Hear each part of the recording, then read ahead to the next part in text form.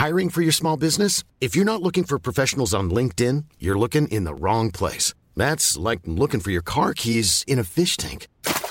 LinkedIn helps you hire professionals you can't find anywhere else, even those who aren't actively searching for a new job but might be open to the perfect role. In a given month, over 70% of LinkedIn users don't even visit other leading job sites. So start looking in the right place. With LinkedIn, you can hire professionals like a professional. Post your free job on linkedin.com/people today.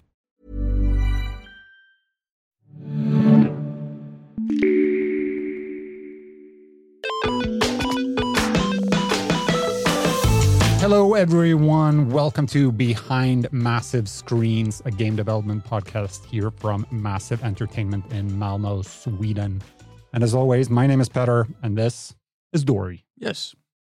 We had a little fun before we get started with our guest, who we have right here. Yeah, it's a podcast. We have to have a little bit of a preamble. Exactly, a little banter, as it's called. In the biz. In the biz. Oh, Jesus Christ. We had a fun experience, though, the other week. We were in here, you and me, we're doing some test recordings and stuff. And all of a sudden, the door opens, and in steps... Oh, only the CEO of Ubisoft? Just Yves Guillemot. Yeah. Yeah, I know. Just, coming in as, what are you doing? Oh, you have a podcast, and what do you talk about? And it's like, we did not prepare to talk to the boss of Ubisoft right now. No, we knew we kind of would pass, but we have a glass pane that you can't see if you're watching this on YouTube, and definitely not on audio. But yeah, we thought you'd walk by because it was a studio tour. It actually happened. It's true. You can go to LinkedIn and see that he was actually at the studio. So we're not lying. Should we talk to our guest instead? Oh, yes. Oh, yeah. Hi, John. Hi, guys. Hi, How you VFX. Oh, we're good. How are you? I'm good. Yeah, thanks. Wow, high-pitched. My voice. I don't know what happened. VFX artist here at Massive Entertainment. Shut up, Dory. Welcome. Thank you. How are you? How are you? How am I? Yeah. I'm good, thanks. You sound like a psychologist. But yeah, I mean, the room is fitting, no? We like to go deep in this podcast, but I don't think we want to go that deep. Let's keep the childhood out of this. But John, my childhood is important for my backstory. I mean, we'll get there. Oh, cool. Then. Yeah, okay. Awesome. Dory can help you with any issues you have. Oh, yes. Is this part of the banter? I don't know anymore. I just joined in. It all melds together. All connects. Anyway, John. Yes. On a quick note, VFX artist. Yes. What does a VFX artist do in game development? And what is it, by the way? What is it? It's the video game's version of Newton's third law. Every action has an opposite reaction, visually anyway. So basically what a VFX artist does is that to ensure that if you hit something, there's a puff of smoke. Or if the car is driving along a dirt road, you probably want dust to kick up. Or if you shoot that famous red barrel, it explodes. Yes. That's all us, yes. Yeah. And I find that like very interesting personally because, I mean, I always worked in the press and now I'm working within a studio and I'm learning more and more about the different job roles. First of all, there's so many different roles within video games. Yes, it's insane. But with VFX specifically, I never really understood that the VFX needs to be made by a person. I just thought, you do some coding in the engine, and then boom, an explosion appears. Yeah, you press button, right? Explosion. Yeah, for sure. Drag and drop from the library, explosion here. But no, it actually needs to be, I mean, not just made, but like handcrafted and always made to look different as well. Yes. While taking up as little resources as possible. Oh yeah, because performance is a thing in video games, and so yeah, we. Like, if we talk explosions, for example, right? Like, we need to make the original asset, like, basically film an explosion, right? And then put that into the game, but we can't put an actual explosion into the game. So everything is just, like, 2D frames that just, like, plays a video of an explosion. But an explosion is quite a lot of frames, which means that it takes quite a lot of texture space. Right. And huge textures, and anyone who's ever like played around in a game engine knows that huge textures is a lot of memory, and the snowball just keeps rolling, Yeah. We'll get back to all of that, like kind of details and course. Exactly how those explosions and smoke and everything works. I just want to clarify one thing that we haven't mentioned so far. What VFX actually stands for. It's visual effects. There we go. Yeah, I think in Ubisoft it used to be SFX for special effects. Okay. But I think that's more like a movie thing more than it is in video games, just because special effects sort of include doing things in real life as well, like painting models and stuff. We don't do that. Right. VFX, the word for me, or the acronym for me, is a bad action movie from early 90s. That's a deep cut. Go look it up. But how, the first question, or you want to do the first question because you kind of bungled it last time you did it. So you get another shot at this question. No, I don't think I'm ready. You're not. No, I need to practice more. I keep talking about how I'm going to take over this podcast, but I was wondering. I mean, it is more weight than I originally thought. I need more practice to get into the groove. I'm really good at having random thoughts and then firing off a question that has nothing to do with what we were talking about already. But keeping a red thread, I mean, that's what you're here for. Hey man, keep your goals. I'm the professional. All right. So the first question we always tend to ask, except the question we've already asked, is how did you end up at Massive Entertainment? How was your road into, well, your area of expertise, of course, but also Massive Entertainment? Is this where I talk about my childhood? Oh, yes. Okay. Lie down on the couch. Yeah. And turn back time. Yeah. Okay. So we come back to like 2012. Little me. No.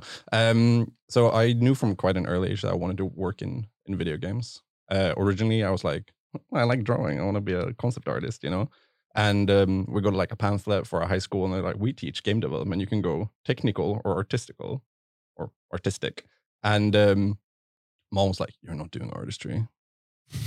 Okay, you're getting a real education. You're going to do the technical side. So you do all the maths. You can go to any university that you want in Sweden. Right. Like, okay. Did that. So I did programming.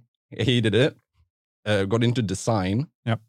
And then I went to a little school called the Game Assembly that I think a lot of people around here are familiar with. Yeah, at least in here in the studio, right? Yeah, Game Assembly tends to come up a lot in these interviews. It's a good school. Yeah.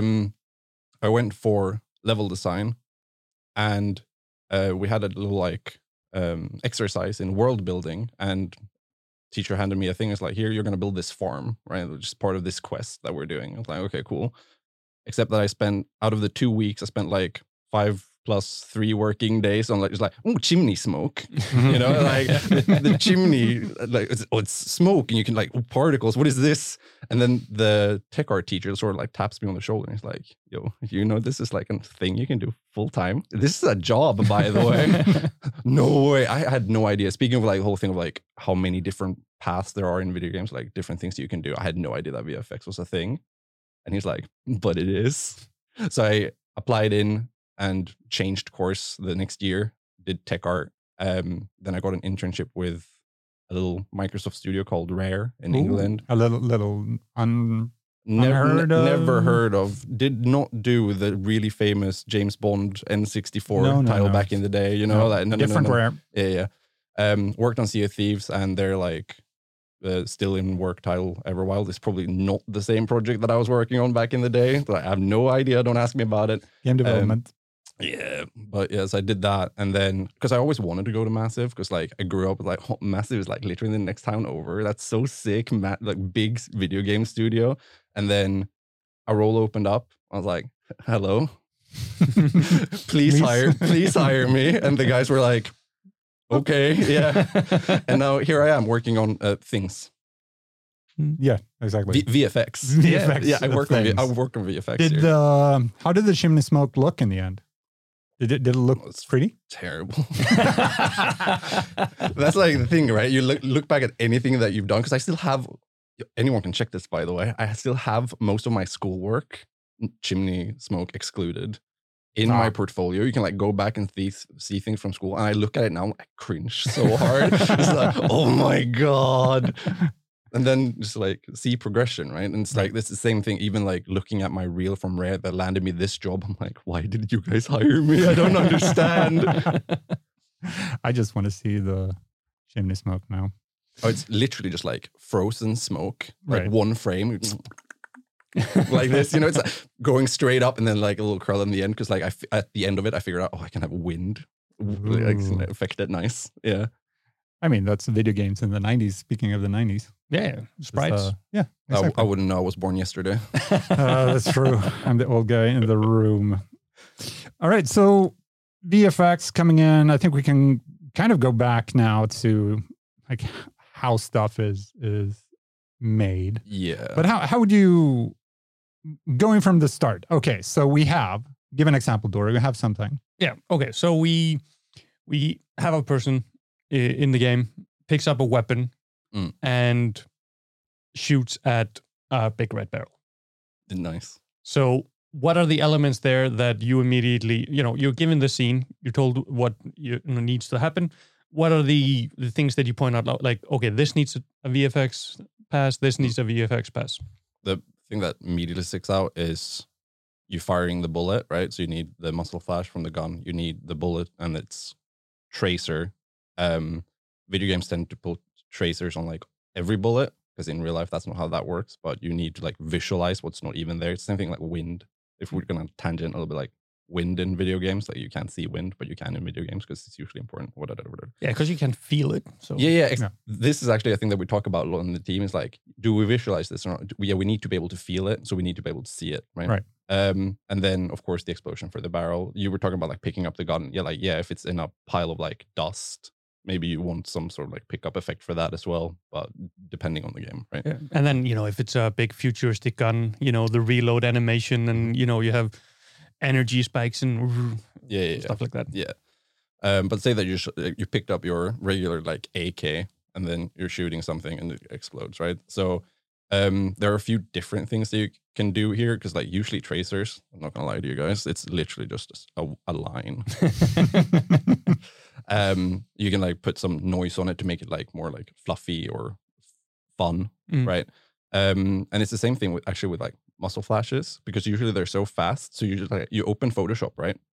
And you split your little like texture, a square texture into 4 different pieces, and then you just go to town. You just like draw arrows or like little like squiggly things. And then when you play it back really fast, it looks like it's like exploding. It looks like a muzzle flash does in like movies or in real life. I've never shot a gun, I wouldn't know. But the real kicker is the explosion because that's where you need like more texture information because it has more things happening and usually slower, right? My first lead at Rare, he loved shooting stuff in real life. This man would like dark out his shed and then have like an actual torch. And then he would film that in like 8K. And he'd be like, hey, look at this new texture we have now. And it looks like an actual torch. It's sick. So yeah, most of the like fire in Sea of Thieves, even though it's a stylized game, is like real fire that this man shot on a like red camera. Nice. It's insane. I love that about, we have a video about this on Massa's YouTube as well. When it comes to those kinds of disciplines where people really get into, again, their discipline, their expertise, and they just become so obsessed. Sounds like a bad word. That's not what I mean. But we have when our team went to Chernobyl to record silence. Yeah. Like these people are so passionate about their job and what they do that they actually, black out the shed, film the torch, shoot the gun. See, we would love to do this as well, but I'm pretty sure it's like a monetary thing of like it's cheaper to go into nature and record birds chirping than blowing shit up. Maybe. And getting the permits and all of those things, right? Yeah. So normally when we make an explosion, we would do that in some sort of like 3D software. Houdini is really good for this. Maya, Blender, basically pick your tool. As long as you can do it, you can do it. But yeah, so you then like create a 3D explosion the same way that you do in movies, but we don't need that much information that they do in movies, right? So we just like, you shoot it from an angle where you get a uniform look to it, and then you record that and you get like, say 64 frames. Sure, that will work for this. And then you play that back on like a card in the engine. So then you take that texture, which is now has 64 frames of the different states of the explosion as it's like exploding. And you go into the engine and then you create particles, which are just, again, like we call it sprites. So it's just a card that will always face, the normal thing is that it will always face the camera, so which makes it look volumetric. So we're basically like faking how much depth there is to this explosion by like overlapping multiple of the same image and then like flipping it upside down, sideways, rotating it, whatever. And then you just tell the particle what behavior to have, and then you play back this explosion that you've made before, play it back on those cards, and then it like looks like an actual explosion, and it looks different from the like original explosion that you made, right? Because it's more cut down to cards. Yeah, exactly. And then it also gives you like control over how big or how small or how fast or exactly. Yeah, and you would do the same thing with like fire or smoke, basically the same as like the original explosion, like filming digitally or otherwise what the actual thing is, like fire or smoke, and then having that playback on cards. And then sparks, again, massive, like VFX is just cheating, by the way. Like it's just like, what is the smallest thing that we can get away with? So usually when you like start off making sparks, it can just be like, it's just a circle, and that's fine. Then like as we get into more detail, like next gen, you get more, like you can do more things, right? So like more texture information, so like more shapes and stuff, which is usually better. But like if you want to start out doing VFX, like sparks being circles, that's absolutely fine. And then you just stretch it to the like the velocity that it's traveling. So rather than just having like a dot traveling, it stretches along its velocity and it gives it that like spark look. Yeah, the question that pops up into my mind, because this makes this description of cards that are rotating and sparks that are just dots, essentially, all of that stuff makes sense to me. But it feels like something when you're like when it's facing the camera. Let's say I have the barrel right in front of me. It's a first-person shooter. I shoot, it explodes. But how does that work? Like with angles? What if I'm 2 stories up and I look down on the enemy standing around a barrel, right, and then I shoot it? Like how does this thing flip and look natural from all angles? Sometimes it doesn't, and we just lie to ourselves. No, but because it's always facing the camera, as long as like the motion, because you sort of like say that the explosion is like this upwards like gas thing, right? You sort of want to make sure that the particles create this sort of like egg shape, because as long as that like then makes sense, because it's always facing the camera, the image would just flip upwards. Like if you're on the second floor of a building, it would still face you, but you would see different parts of where these particles are in like 3D space. Right. So there's that. But that brings us on to like a separate question, which is like like again with performance, because we can only have so many of these cards, because otherwise you're going to start being able to like fry egg on your Xbox sort of thing. It's just like, oh my God, there's so much information. I need to like look through all of these different images. Right. Yeah. So I like try to create a shape that sells what you're trying to do with the texture that you have, and then hopefully like the rendering of the cards always looking at you sort of sells the rest. But yeah, that's like the base behavior, because then you also have like I talked about how you can stretch things to the velocity. You can do that with these sprites as well, but then you like really end up with this like wonky stuff where if you look at it if it travels towards you, you just get like this. It's just like a flat card, because it's basically a piece of paper, right? Just like looking along a piece of paper like this. And then we need to like solve that issue as well, or hopefully just like you don't see that. I think we're ruining explosions in video games for a lot of people now. You will never look at them the same. No, exactly. I'm gonna the same with fire. I'm just gonna go home and play a game when I get home and just look at everything. It's like, that's cheating. This is my favorite thing to do. My girlfriend hates me playing, like when we play games. She doesn't hate me in general, I promise. But like whenever we played the new God of War game, and we enter a house, and she's like, no, and I just stick my head in a fire, like in a torch. I was like, ooh, how does this work? It looked nice from far away, but hey guys, I can see what you're doing here. What's up with this? And I just want to like summarize what you just said, like in a way that makes sense for me to see if I got it. Yeah. Right. So let's say you're making an explosion. You create the explosion in 3D space and you film it. Yep. Then you break it down into elements. of like flat 2D sprites, basically. Yeah. And then in game, you create the kind of 3D volumetric shape of what the explosion is, and populate that with the fire sprites. With the elements. Yeah. Which means that the sprites are always player facing, but the 3D space of the explosion remains Most of the time anyway, right? Yeah. Like, Yeah.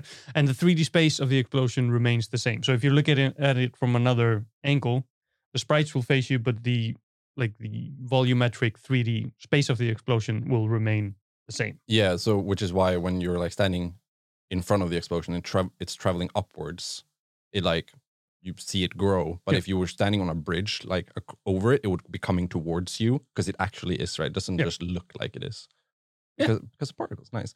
Yeah, and just like really explain that. Like, you know, when you if you have like what are those called, like the little notepads, and you like draw a little stick man, he's running across it, and you can like through the pages. That's how particles work as well.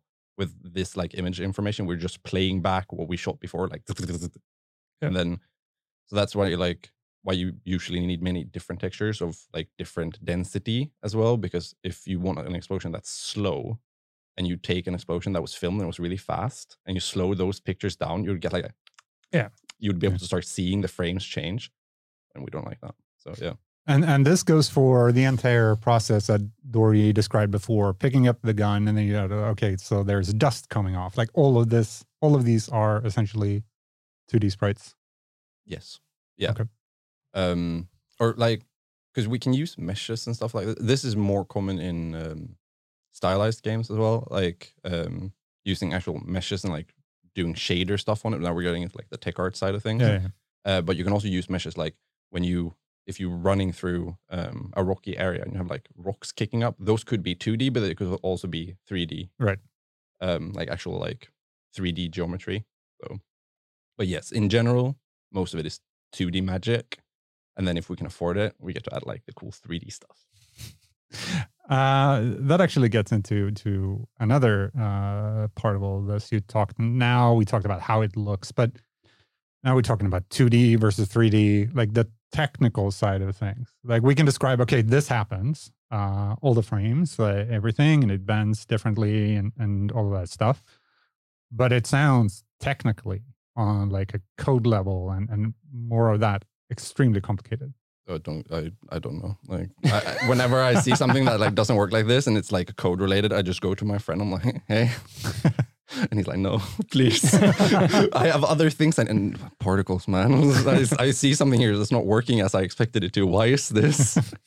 But no, like we can control certain things like shading and stuff, right? Like, again, massive hack. You can bake information of an explosion into something that just looks like a smoke texture, and then you can, in the shader or like the material of the smoke, you can be like, I'm sliding, it's like, oh, you can see the fire come in and out of the smoke. So you can, the dust puff you were talking about, if I'm like really short on time, I make one smoke thing, I color it brown in engine, like through the particle system.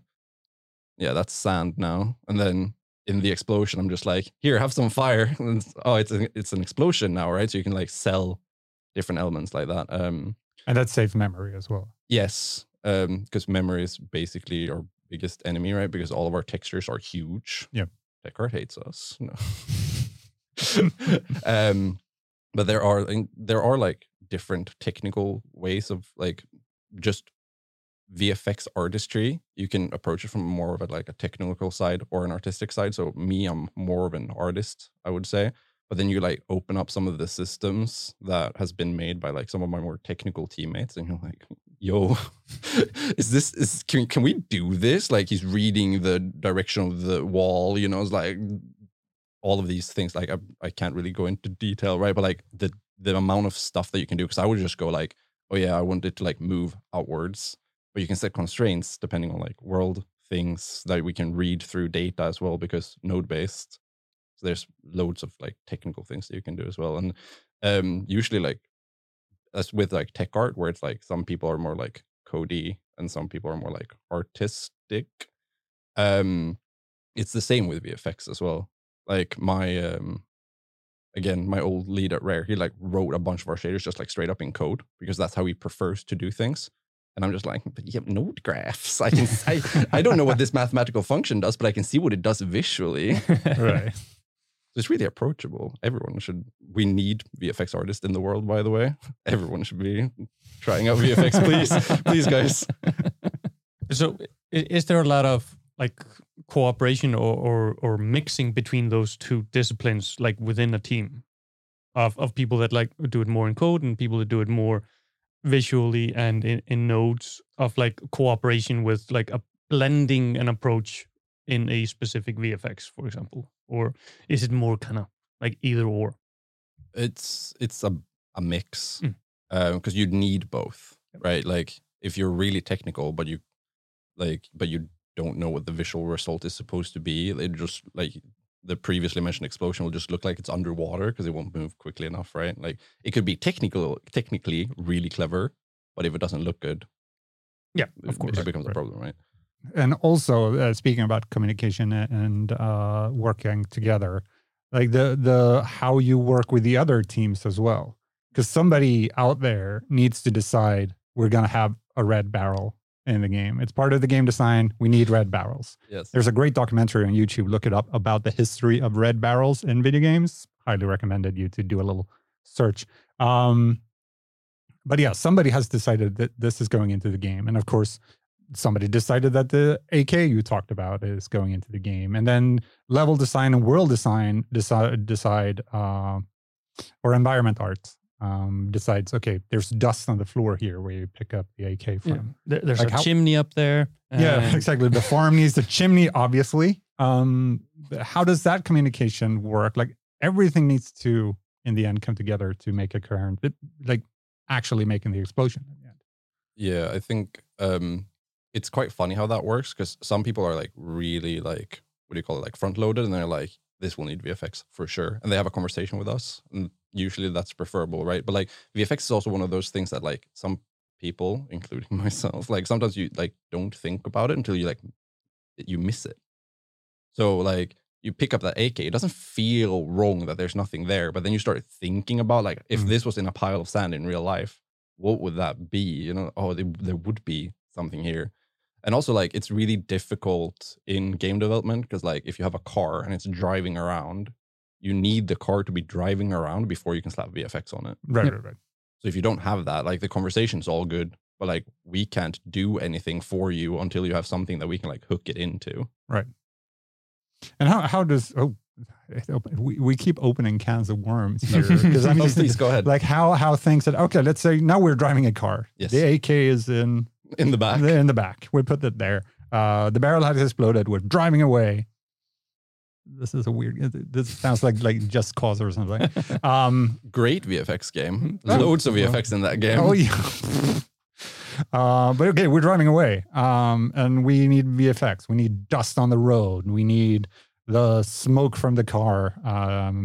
All of that. Like, how do you start working with that? Because there's so much that needs to adapt on the fly. There's so many, like, I can open a different can of worms Yeah, now. just go ahead. There's different levels to this as well, because it all depends on what the game is. If this is Just Cause, you're probably like reading the ground material and you're like, is it dust or not?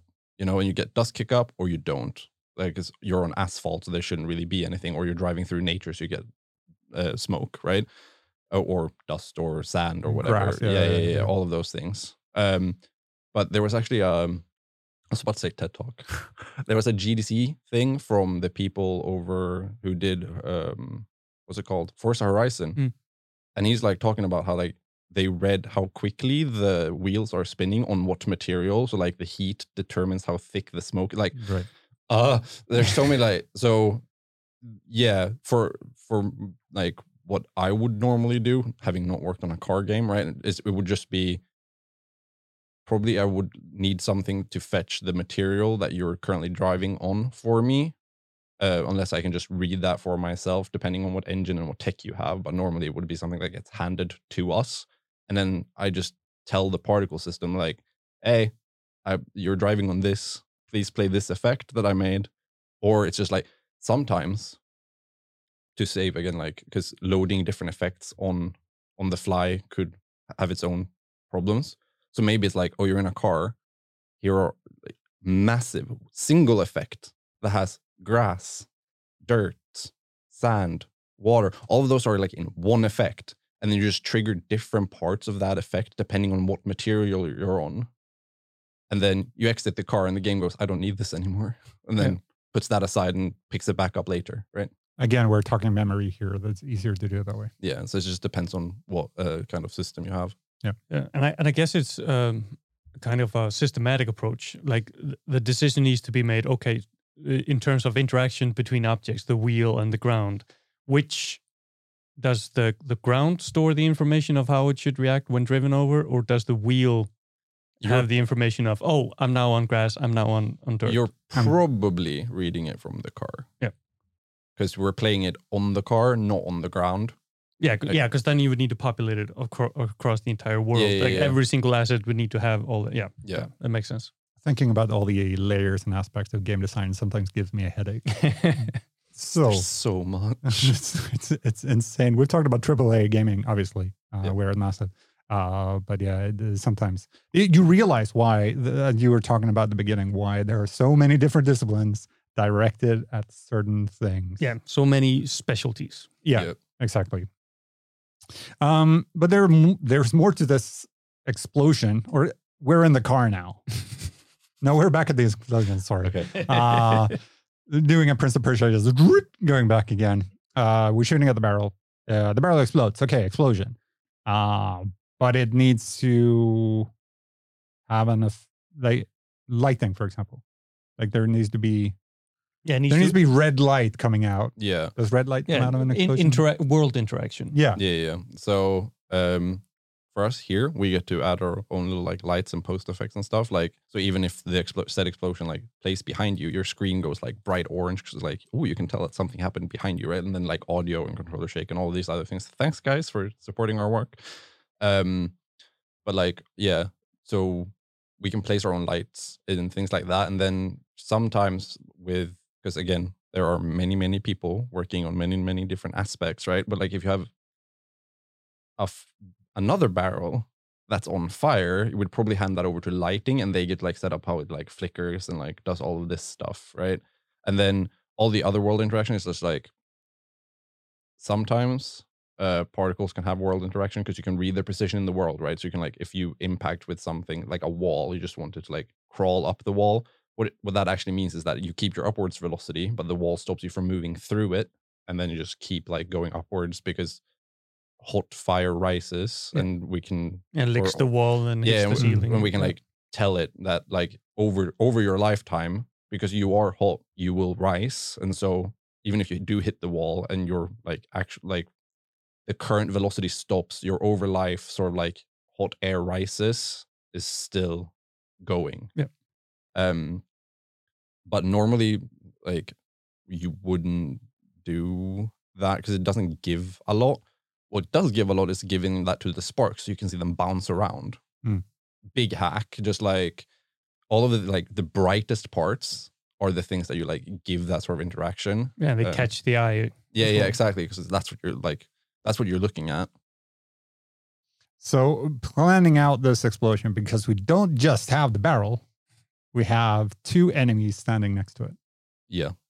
And they're going to be thrown in different directions from this explosion. How do you, and again, we come back to like game design. They're going to be thrown this far by this size of barrel. So when you start planning the explosion, how involved are game designers in this to kind of make sure that the explosion is the right size? How do you plan around that? Oh yeah. So,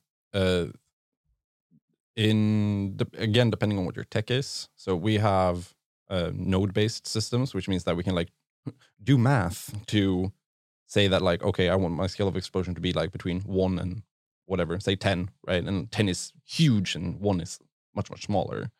We can then hand that over to design and they place their little like red barrel and they attach this explosion to it. And then they can go like, I want this to be like a 4 or a 6 out of this 10 scale. And then when it comes to the whole thing of like the enemies being thrown around, don't ask me. No. It's just interaction between the teams more than anything else. I mean, if anything, like if you want to get real macabre about it, it's like yeah, okay, but do we light the enemies on fire? Right? Stuff like that. Because then we'd be Is that involved. macabre? It seems to happen in video games all the time. Hey man, like if you think about it. No, but yeah, so if the explosion is then supposed to light things on fire, there will probably be something under the hood that like tells us that if you're within this range, your ass gets lit on fire. Right. And then we would go on to those enemies and be like, you can have a little bit of fire here, a little bit of fire there. Like your elbow's on fire now. Do we want hate when that happens? Yeah, and put fire on your head? It's like, remove your hat. You know, like we can set logic to tick that off. Goodbye. Yeah, and now we're all of a sudden we're in character design and animation and. See, this is what I love about VFX. Like my original sort of like pitch to myself about it is like, because like I sort of established before, I went on this like journey of like what I wanted to do and I tried out a bunch of things, right? But like with VFX, you get to touch everything. Like you're everywhere. Like you're on character. You're in like if it's cinematic stuff or like story driven stuff, you need stuff for that world interaction. You get to do all of the like the tiny things that like in the grand scheme of things, they don't matter. But again, you miss it if it's not there, and you get to do like big stuff where people are, whoa, right? Like massive uncharted explosion. That's VFX, but also like just like climbing around, making sure that like part of why that feels good is because you get those like little rocks falling off the edge. Dust fall. You basically, as a VFX artist, you get to just Salt Bay over the entire game. Yes. And level design as well with stuff coming. One wonderful just in my head that I keep coming back to is in Destiny 2, I think it was, after the intro mission, you end up on a snow slope, and there's a little VFX to show like, here's some snow moving, you're supposed to go this way. Yeah, a little wind that's like giving you the idea, you should be looking this way. Yeah, exactly. And I've not played this game, but I know the sort of effect that you're talking about. Yeah. It's just an example. Yeah, sure. But okay, if we bring it back to the exploding barrel and the enemies on fire, I mean, first of all, those are two different VFX jobs. Basically, the explosion of the barrel and the fire on the enemies. Yep. It's two different jobs that are interacting. But then in the game, we have hundreds of barrels, and maybe some of them are different in size. So it's like a systematic approach, even though it is like artistry and making a unique explosion. You also need to think about, okay, this is going to happen 500 times plus in the game, and we don't just want, play explosion.mov. It needs to be, adjusted for all of them and always look unique and different and engaging. So I guess the question is, when you start and you make the explosion to begin with, it needs to be with, like you said, in node-based system with modifiers and can be changed and adjusted for each and every instance. Right? I'm not that good at forming questions. So I'm gonna try and cover this, right? You can make it as open or as close as you want.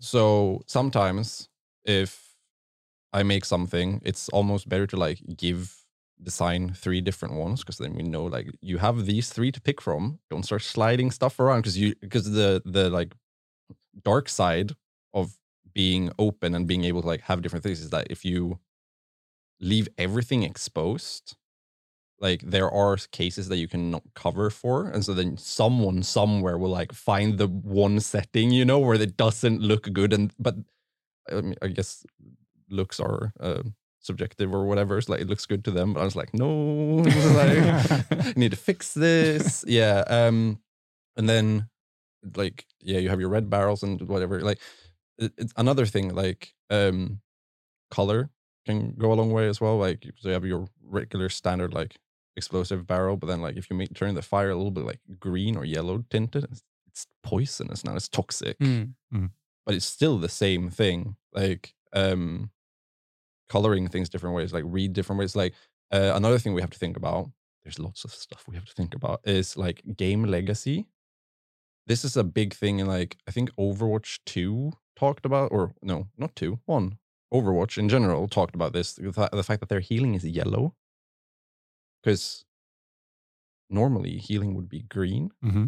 But yeah, so like it's in the context of the game, right? Like what different things are, because like looking at what things used to be and what it is in real life as well. So like this extends, like you need to know what, if you try to convey something, you need to know what players think that it is, depending on what color it is and stuff like that. But also like if you're trying to make a healing effect, you probably don't want to set it on fire or make it spiky and move really fast, because then it looks hella dangerous. Right.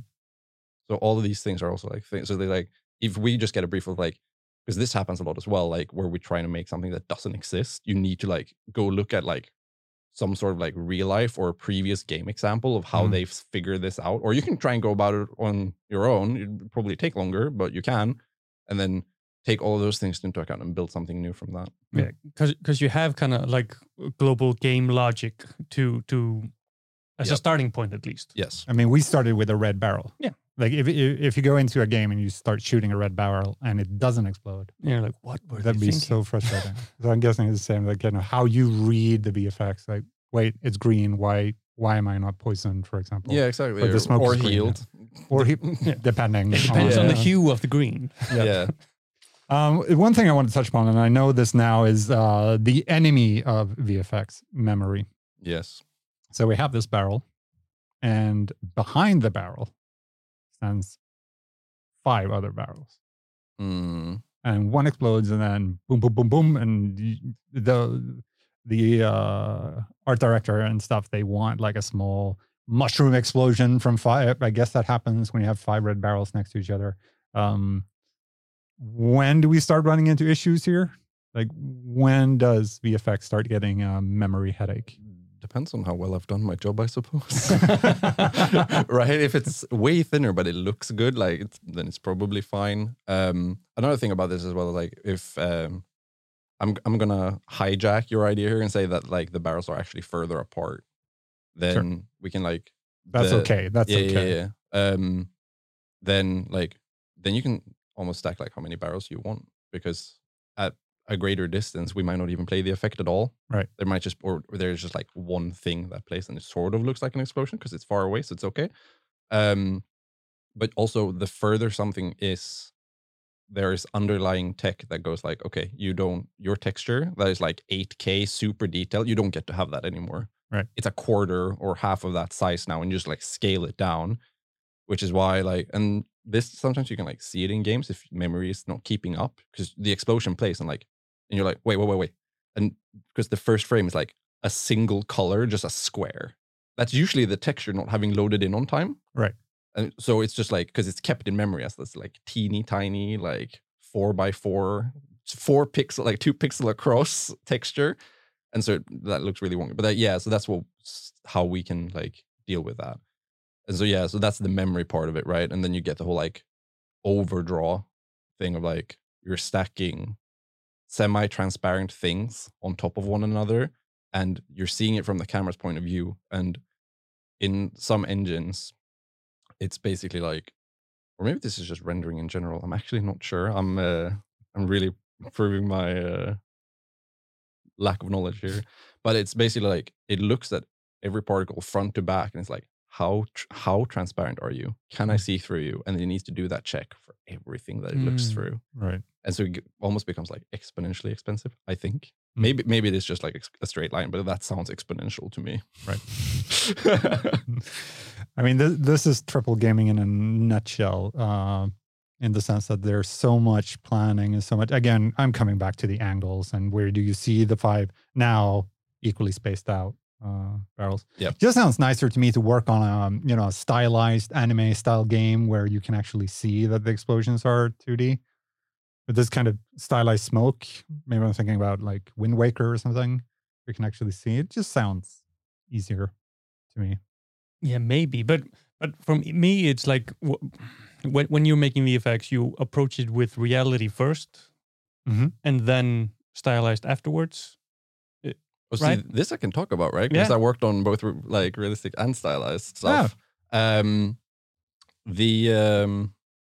Like stylized is not just like you go from like cartoony to real. It's more like what part of it is stylized, because like you can have realistic motion and like how everything works is realistic, but the texture sort of looks like it was like looks hand drawn, or it could be hand drawn, doesn't really matter, right?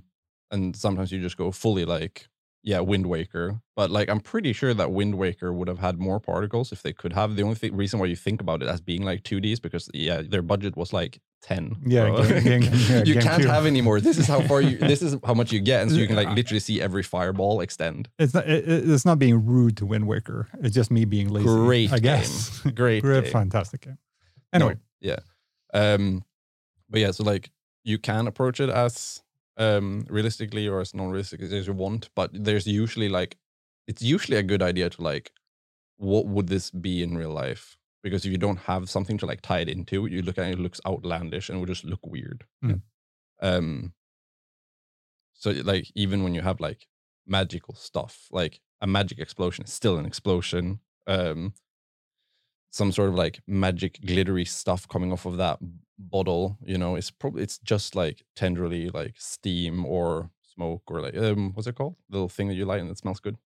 Incense. Yeah, it's incense smoke, right? Like, but you color it blue and you add little like glittery things to it, and now it looks magical. But you know, like it has some sort of source that you know what it is. Yeah, because for me, like if you're making something completely stylized and you want to make something completely new, then a player that watches it doesn't understand what it is. Yeah. You know, it needs to be grounded in reality in some way to convey what it is. Yeah. And then, you know, it can look fantastical or I love how we're talking about realism and a magic incense stick. Yeah. With blue stuff. Yeah, I But mean, that makes sense. just every day Wednesday conversation. Yeah. I would know it. I made one. There's a blue bottle in every like premium shop in Sea of Thieves that I worked on, which is basically that.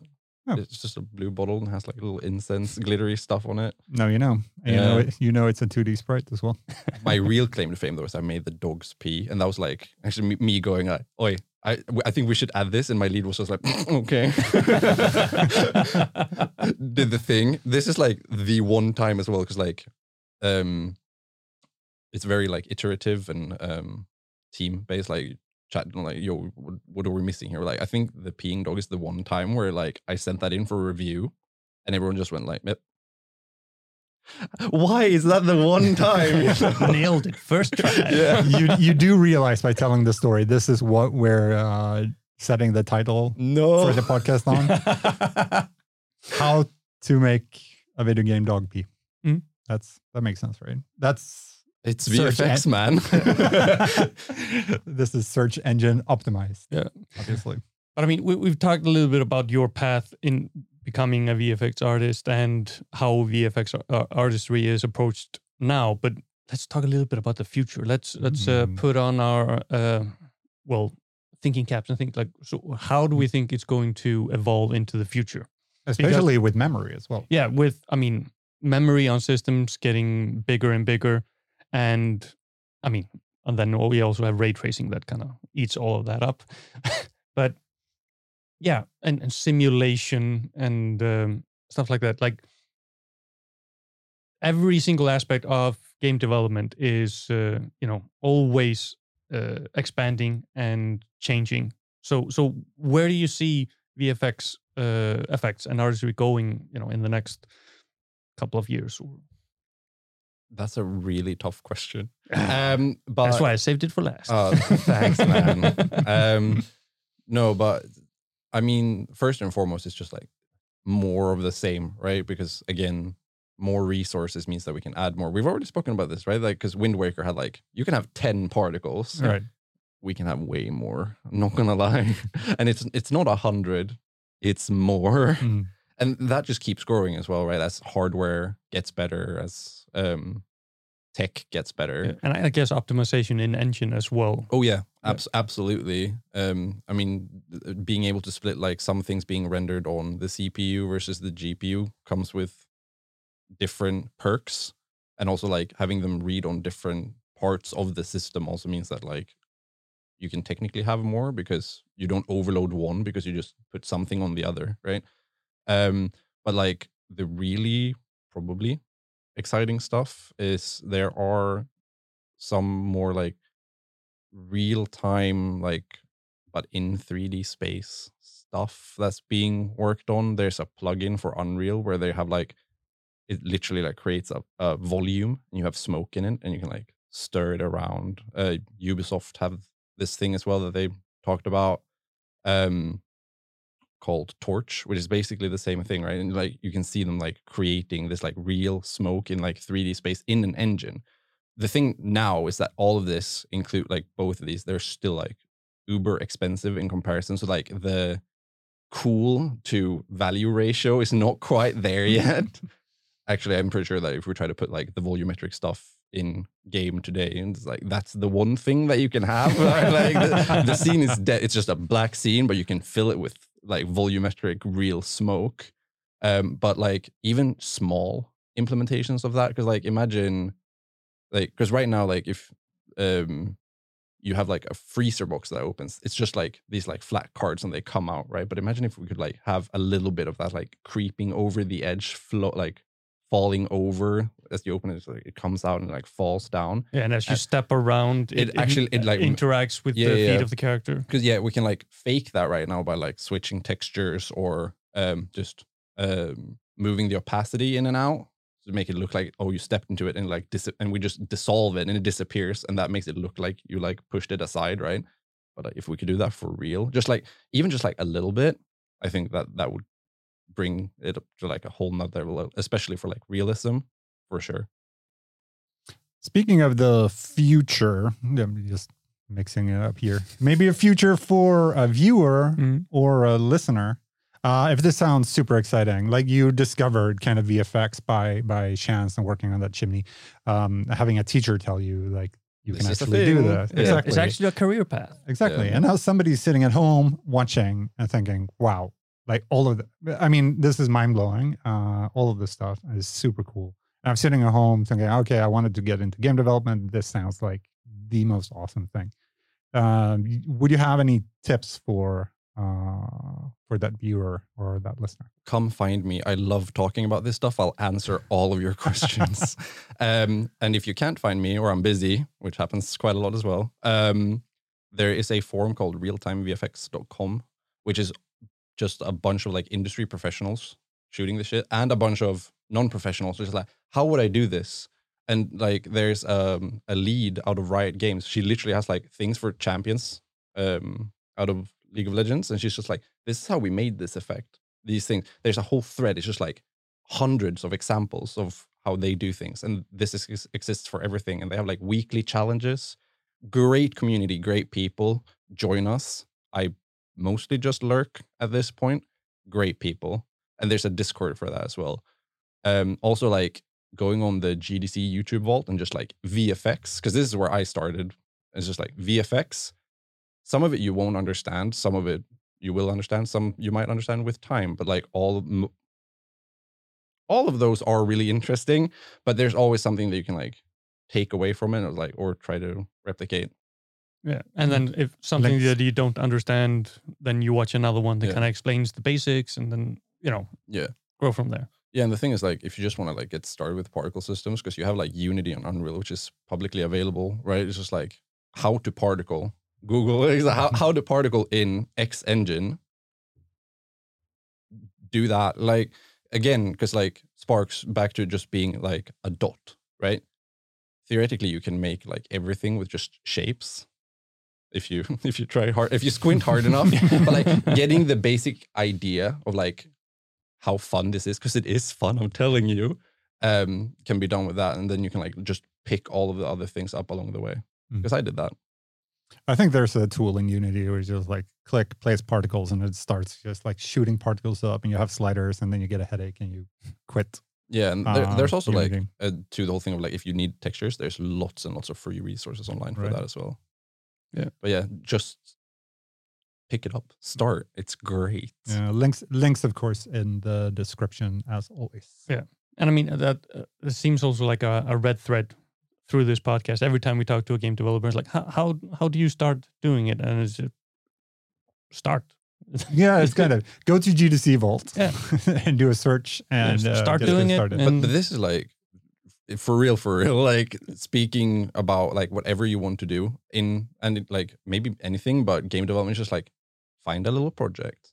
It doesn't have to be like a full game, just like a little project that you want to do, and then try and complete that project. And then either you can do another tiny project or you can do a bigger project, right? But just like doing things, because like, yeah, it's basically what we do. We just have different tools. I wouldn't even say that there's like more tools necessarily. They're just different. Right. So if you pick that up and you start doing it, you're welcome into the fold. That's a beautiful ending to an episode, I think. Very poetic. Very poetic. Thank you so much for coming, John. Thank you for having me. This has been great. It's been very illuminating, no pun intended. And explosive, maybe. It's explosive. There we go. And also you ruined explosions for all of us.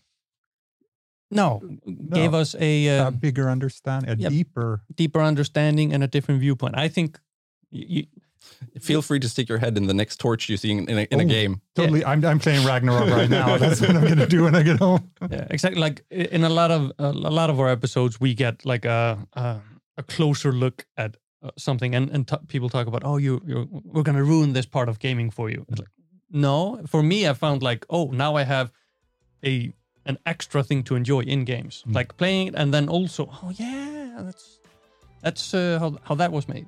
That's also kind of poetic. Yeah. So let's end there. I tried. Thank you again, John. Thank you, Dory. Thank you, me. Like and subscribe, rate and review, all of that. YouTube, Spotify, hit Apple. That bell. Hit that barrel. Go shoot some barrels. We'll see you in the next episode. Bye. Don't do it in real life. Sorry. Bye.